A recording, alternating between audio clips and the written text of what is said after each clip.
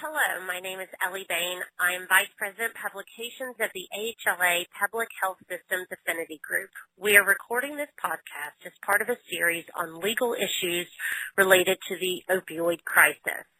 This podcast focuses on legal issues facing pharmacies. I am joined today by Ashley Thomas and Darshan Kulkarni. Ashley is an associate with Baker Donaldson in Washington, D.C., and focuses her practice in healthcare with a concentration on hospital and health system matters, regulatory, antitrust, and compliance issues, corporate transactions, and hospital physician alignment. She provides services to an array of healthcare providers, including hospitals, health systems, and physician practices. Ashley is also the Vice President for Social Media for the AHLA Public Health Systems Affinity Group. Darshan Kulkarni is the principal attorney of the Kulkarni Law Firm and helps FDA-regulated companies bring their products on the market and stay on the market. He is also the Vice President of Regulatory Strategy and Policy at Synchrogenix.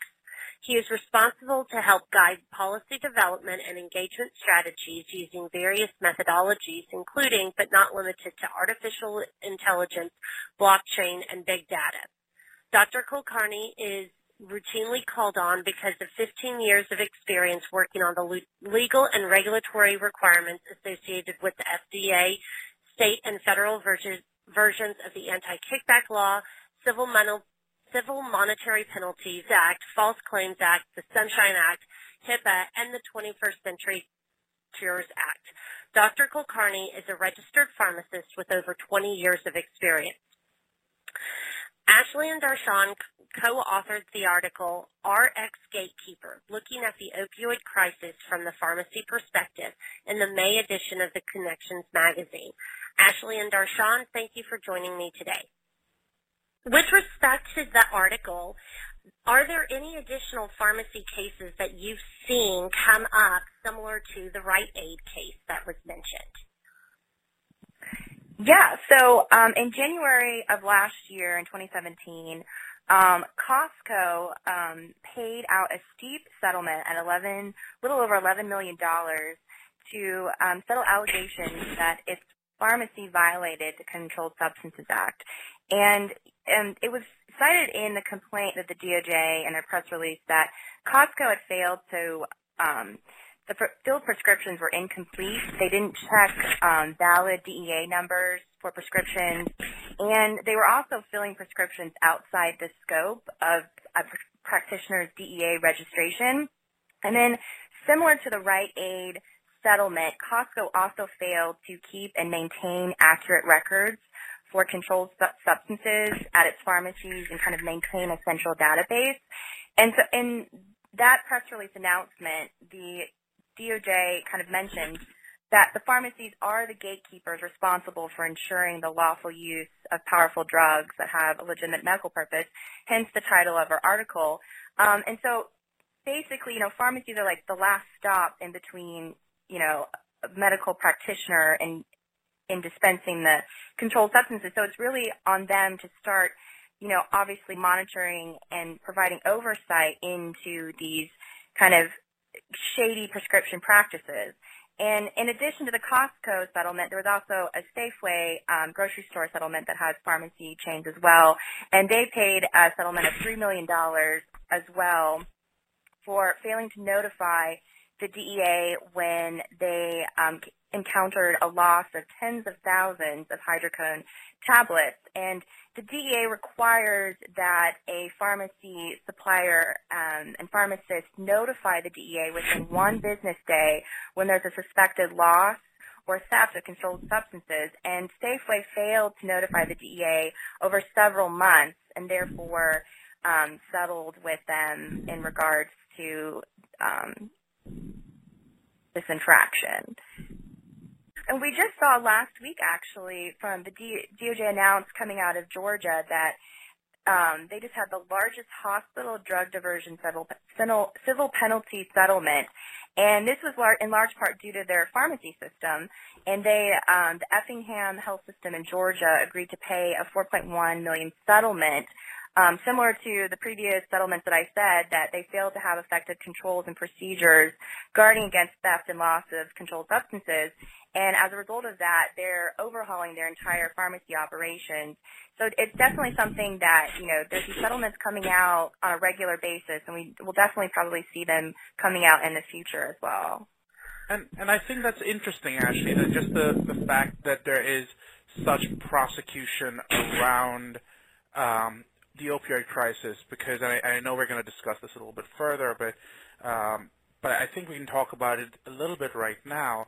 The fact is that from a clinical perspective, it's also important to recognize that there are also appropriate times the product should be used. And there has been such vilification around the opioid crisis. Walmart announced on May 7th, for example, of 2018, that they aren't going to allow for more than 7 days of opioids for some prescriptions, and that obviously is going to have ramifications throughout. But pharmacies, as you said, are the front lines, and the pharmacists are going to have to balance the needs of patients who do appropriately need the medication against the needs of patients who are dependent on it and addicted to it, and it's not serving a clinical benefit at any point. So we're going to be paying a closer eye and closer watch, and the DEA obviously is doing the same thing. And it seems to me, Ashley and Darshan, that in addition to those types of pharmacy cases and the risks, like you said, with balancing the need and those who are becoming addicted or abusing them, there are also federal and state actions regarding what we commonly refer to as pill mill. Are there any actions of note or things that you would like to comment on regarding the pill mill type of cases, like the Georgia case that you included in your article? I mean, today is May 24th. I'm literally looking on the York Daily Record, and the news today is police shut down alleged pill mill that operated in York and 16 other Pennsylvania counties. It's something that is active. It's something that people are looking actively into. The DEA is constantly looking. Actually, I know you can talk to this a lot further, but my experience talking to clients, I do a lot of representation of drug manufacturers and most FDA-regulated companies. It's not something that's slowing down. I'll have physicians and caregivers reach out to me every so often as well. It's not something that's slowing down there. Ashley, what have you seen? Yeah, no, I agree with you, Darshan. I feel like every time I get a new OIG kind of news alert, I feel like it's always, encompassing, a physician or a pharmacist or some type of practitioner who's involved in some type of pill mill scam. And I feel like it's something that's kind of on a daily basis, like you said. And the Georgia case that we mentioned in our article kind of had this novelty aspect to it in the terms of that it was a husband and wife who owned a pharmacy, and they had this kind of business arrangement with a pain clinic across the street, that the pain clinic was essentially a pill mill, and they had this arrangement where they would kind of funnel patients to the pharmacy and distribute controlled substances and opioids on an illegal basis. And what the kind of DOJ did with that was they ordered this husband and wife to pay a settlement of $2.5 million, but they kind of constituted as a community restitution. And basically, the funds from this settlement are to be paid to the Georgia state agencies responsible for substance abuse treatment and victims assistance. And I feel like that's something that in the DOJ settlement announcement mentioned that is kind of a novel approach, first of its kind that we've seen to kind of recognizing the public harm that can happen in these situations. And so I haven't seen this type of settlement since then, but I'm curious to see, too, that, whether this is something we'll be seeing in the future. But this is definitely something, like as Darshan and I mentioned, we're seeing on a daily basis enforcement actions coming out, which highlights the importance that pharmacies and providers really need to be taking a hard look at their current practices and ensuring that they are following DEA regulations, federal regulations, to ensure that, when they're, kind of being investigated, that they have sound policies in place that they can go to the government. So yeah, it's something that we're obviously seeing, and I don't think it's going to be slowing down anytime soon. Speaking of sort of the daily basis occurrence, and it sounds like it's getting more and more frequent, can you share any best practices for training pharmacy staff on how to deal with opioid abuse and fraudulent prescriptions? Under the Controlled Substances Act, pharmacies and pharmacists have certain various obligations, such as fulfilling their corresponding responsibility. And what that essentially means that individual pharmacists have an obligation to ensure that the controlled substance that they're dispensing is for a legitimate medical reason and written by a medical profession in their usual course of professional practice. And then in addition to that, pharmacies and pharmacists should be verifying DEA registration or licensure. That was something that came up in the Costco settlement and Safeway settlement, that they weren't verifying DEA licenses from the medical providers that they were receiving the prescriptions from. And then also, pharmacists need to be attentive to red flags. And these red flags consist of basically looking to see if a patient has multiple controlled substance prescriptions from multiple physicians, if they are seeking early refills, if they're traveling long distances to see the physician or the pharmacist to get a refill, and if they're paying in cash, and then also if a pharmacist learns that, this patient is going to other pharmacists and trying to get the same, opioids. So these types of things, in combination with each other, there's no perfect formula to the red flags in terms of how many you need to have before you should start investigating. Basically, you should follow up. Obviously, if you have, prescription drug monitoring program requirements, check those. You should probably be checking those anyways if you have one. And then also, following up with your pharmacist provider that's receiving the prescription from, following up with them to ensure that it's a valid prescription, verifying the DEA license, kind of taking those actions to ensure that you're fulfilling your obligations under the Controlled Substances Act. And then also, I would say, to Darshan, with these red flags that we've kind of talked about previously in our discussions in drafting the article, is there any I know there's no specific formula to what pharmacists should be clued them into investigating further, but in your experience, what have you seen in your background? So, actually, you raise some excellent red flags. When I did a rotation at a third-party pair, it was a PBM, I remember having to go back and look at inappropriate use of products and to see if the same patient was getting meds from different locations at the same time. So I know pairs, like, for example, are looking over people's shoulders as well to make sure it's being prescribed appropriately. But still, one of the big problems you end up facing is this concept of identity management. How do I know that John Smith is the same John Smith over and over and over again, to make sure that one John Smith's getting it appropriately and the other one's not inappropriately getting the medication. Hopefully in the future, when we have better technologies, we'll have more secure ways of identifying the person. But at this point, pharmacists are just making judgment calls. And while it's a good idea to have these red flags, you say, it may make sense to think about at a ground floor level, without playing Monday morning quarterback, how do you make that decision in a live scenario? Well, I know, Darshan, you've mentioned in your experience as a pharmacist that you've been in a hospital setting and in a retail setting. And do you think, because I feel like that's maybe one of the issues, is these large chain retail pharmacies are popping up and acquiring the mom and pop shops.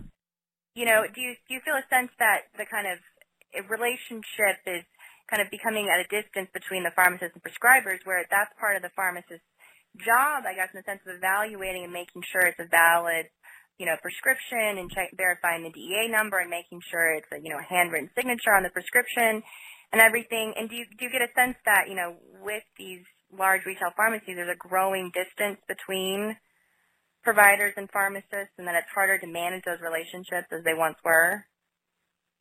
I think that's absolutely true. Having said that, I have worked in large retail settings as well, and I have worked in everything from ICU settings to the like.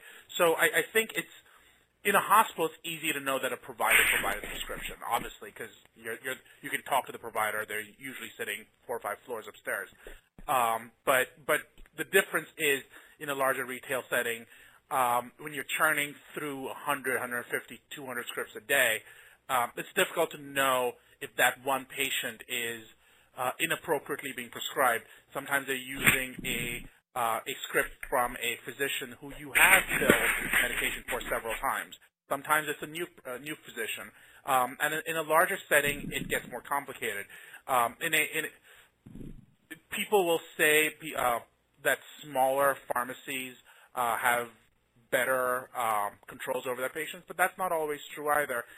And are there any specific duties that would apply to a pharmacist versus pharmacy staff, and does that vary if it is a retail pharmacy location versus an in-house pharmacy location? Just in general, dealing with opioids, repeat users, red flags, and things like that. So when we work as pharmacists, we assume that it's always on our license, and we always assume that even if a technician's acting, they're acting on our behest. Having said that, is there a plaintiff's counsel who will be able to make the argument that duty is not necessarily delegable? Probably. I'm sure Ashley can talk a little bit further about that piece of it. But I think that as a professional, as a licensed professional, as a registered professional, it's my duty to make sure that I take as much care as possible to make sure that the medications are being appropriately prescribed. Ashley? Yeah, no, I agree with your assessment, because at the end of the day, the pharmacist can have their license revoked and that they've lost their business, everything. So that's kind of on them. So kind of the things that we've mentioned, individual pharmacists obviously should be paying attention to their, air quote, corresponding responsibility and checking these red flags. And then I think in general, compared to larger pharmacies, things that we're seeing with the settlements that have come out, pharmacies really need to kind of keep and maintain accurate records and have very solid internal databases that are tracking your controlled substances and opioid supplies. I mean, as I've mentioned previously, the DEA requires that you notify them within 1 business day when there's a suspected loss or theft. So really, pharmacies really need to have, a very appropriate tracking measure. Like, you need to know what's going in and out of your pharmacy on a daily basis. And when something happens, you need to immediately be able to report this. So you need to have, competent systems. And something that we saw with the Costco settlement as a remediation effort, they invested in a $127 million new pharmacy management system. So that's something that pharmacies really need to be attuned to, and making sure they have appropriate tracking measures and internal databases. And then I would also say, for larger pharmacies too, to have an audit system to kind of make sure, keep on tracking yourself, to ensure that, before the government comes knocking on your door, that you are following protocols and appropriately monitoring prescriptions. It's something that we also saw out of the Costco settlement. Costco started implementing a 3-tiered audit system. And how they broke that down was, in the tier 1 of auditing, it was done by pharmacy managers and regional pharmacy supervisors. And then in tier 2 of that audit system, they have an internal audit group consisting of 3 auditors and an audit supervisor. And then in the final 3rd tier of that, they have an external audit of about 40 annual audits to make sure going forward that they are tracking and, monitoring prescriptions. So I would say that's something that, pharmacies should consider adopting an audit system or kind of a compliance review to ensure that they are effectively managing their obligations under the Controlled Substances Act before the government comes knocking on their door. That's great. I appreciate you talking about some of the, best practices and types of training that pharmacies can implement and incorporate now that may save them some time, anguish, or court cases in the future.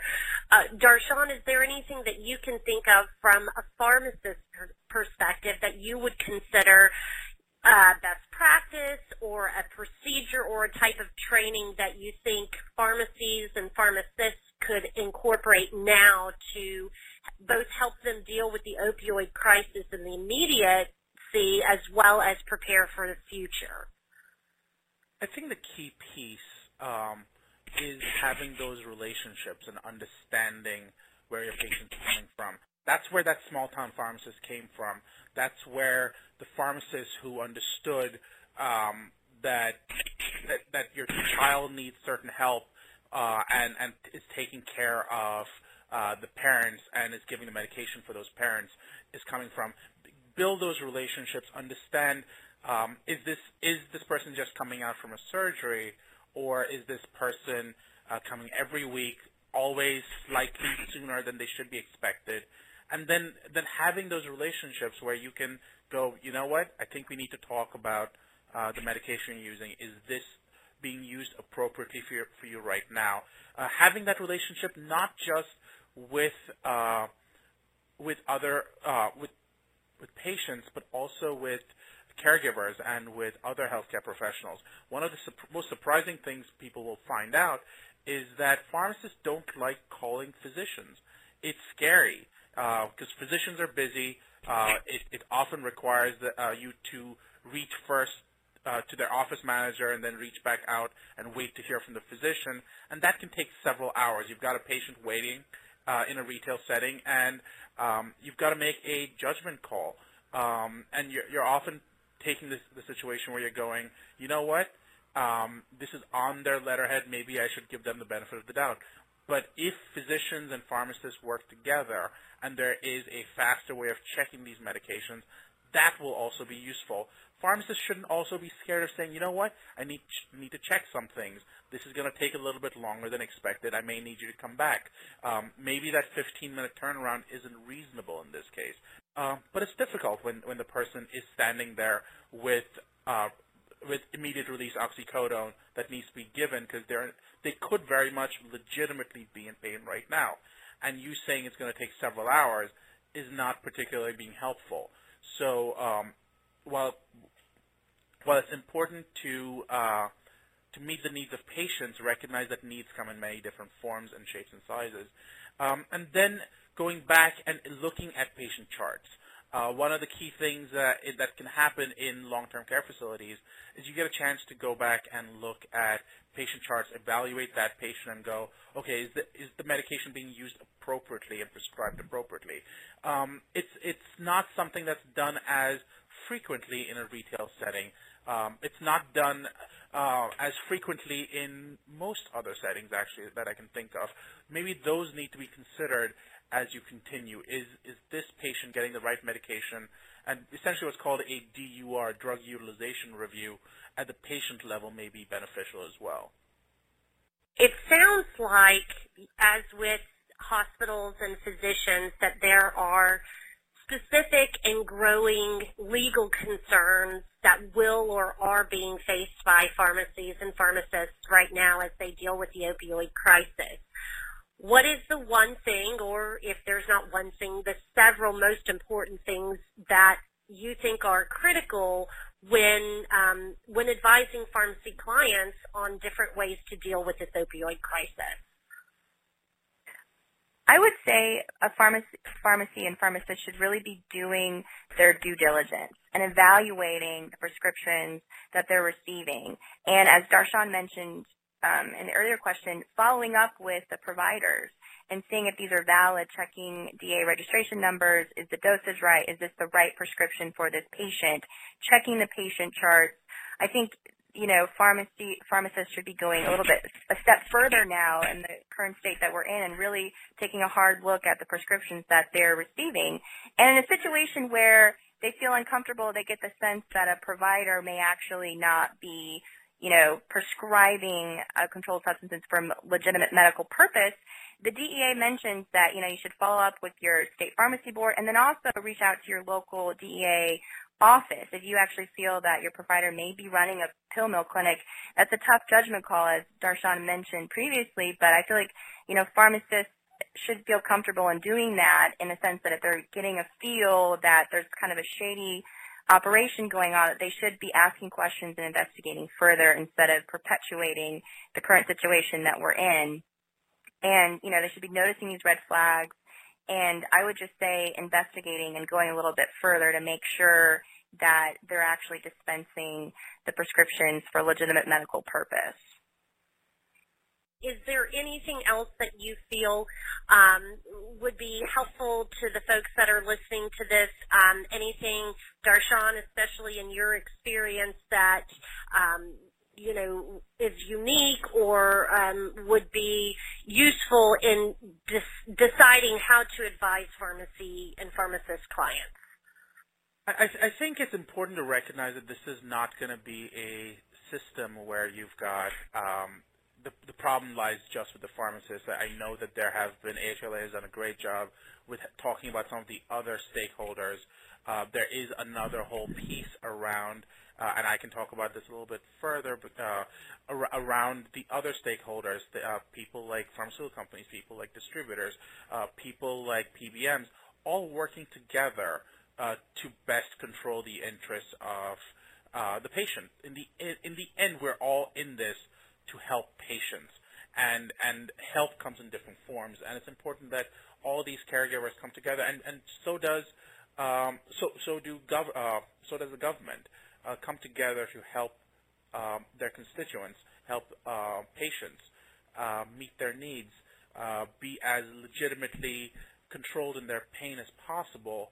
But sometimes one of the key things I heard recently was this initial perspective we had, and I used to see this when I walked through different hospitals, where they said that the goal is zero pain. And that's great, but is zero pain the best way to achieve the interest of the patient? And sometimes maybe it makes sense to go, is this a pain that you can tolerate or is appropriate? Because in the short term, it's something that you'll be able to get by without worrying about the long-term detrimental effects this could have. Well, thank you both, Ashley and Darshan, for joining us today and for your very informative article and perspectives on dealing with the opioid crisis from a pharmacist and pharmacy perspective. I found it educational, and I hope everyone who's listening does too. Thank you so much. Thank you. Thank you.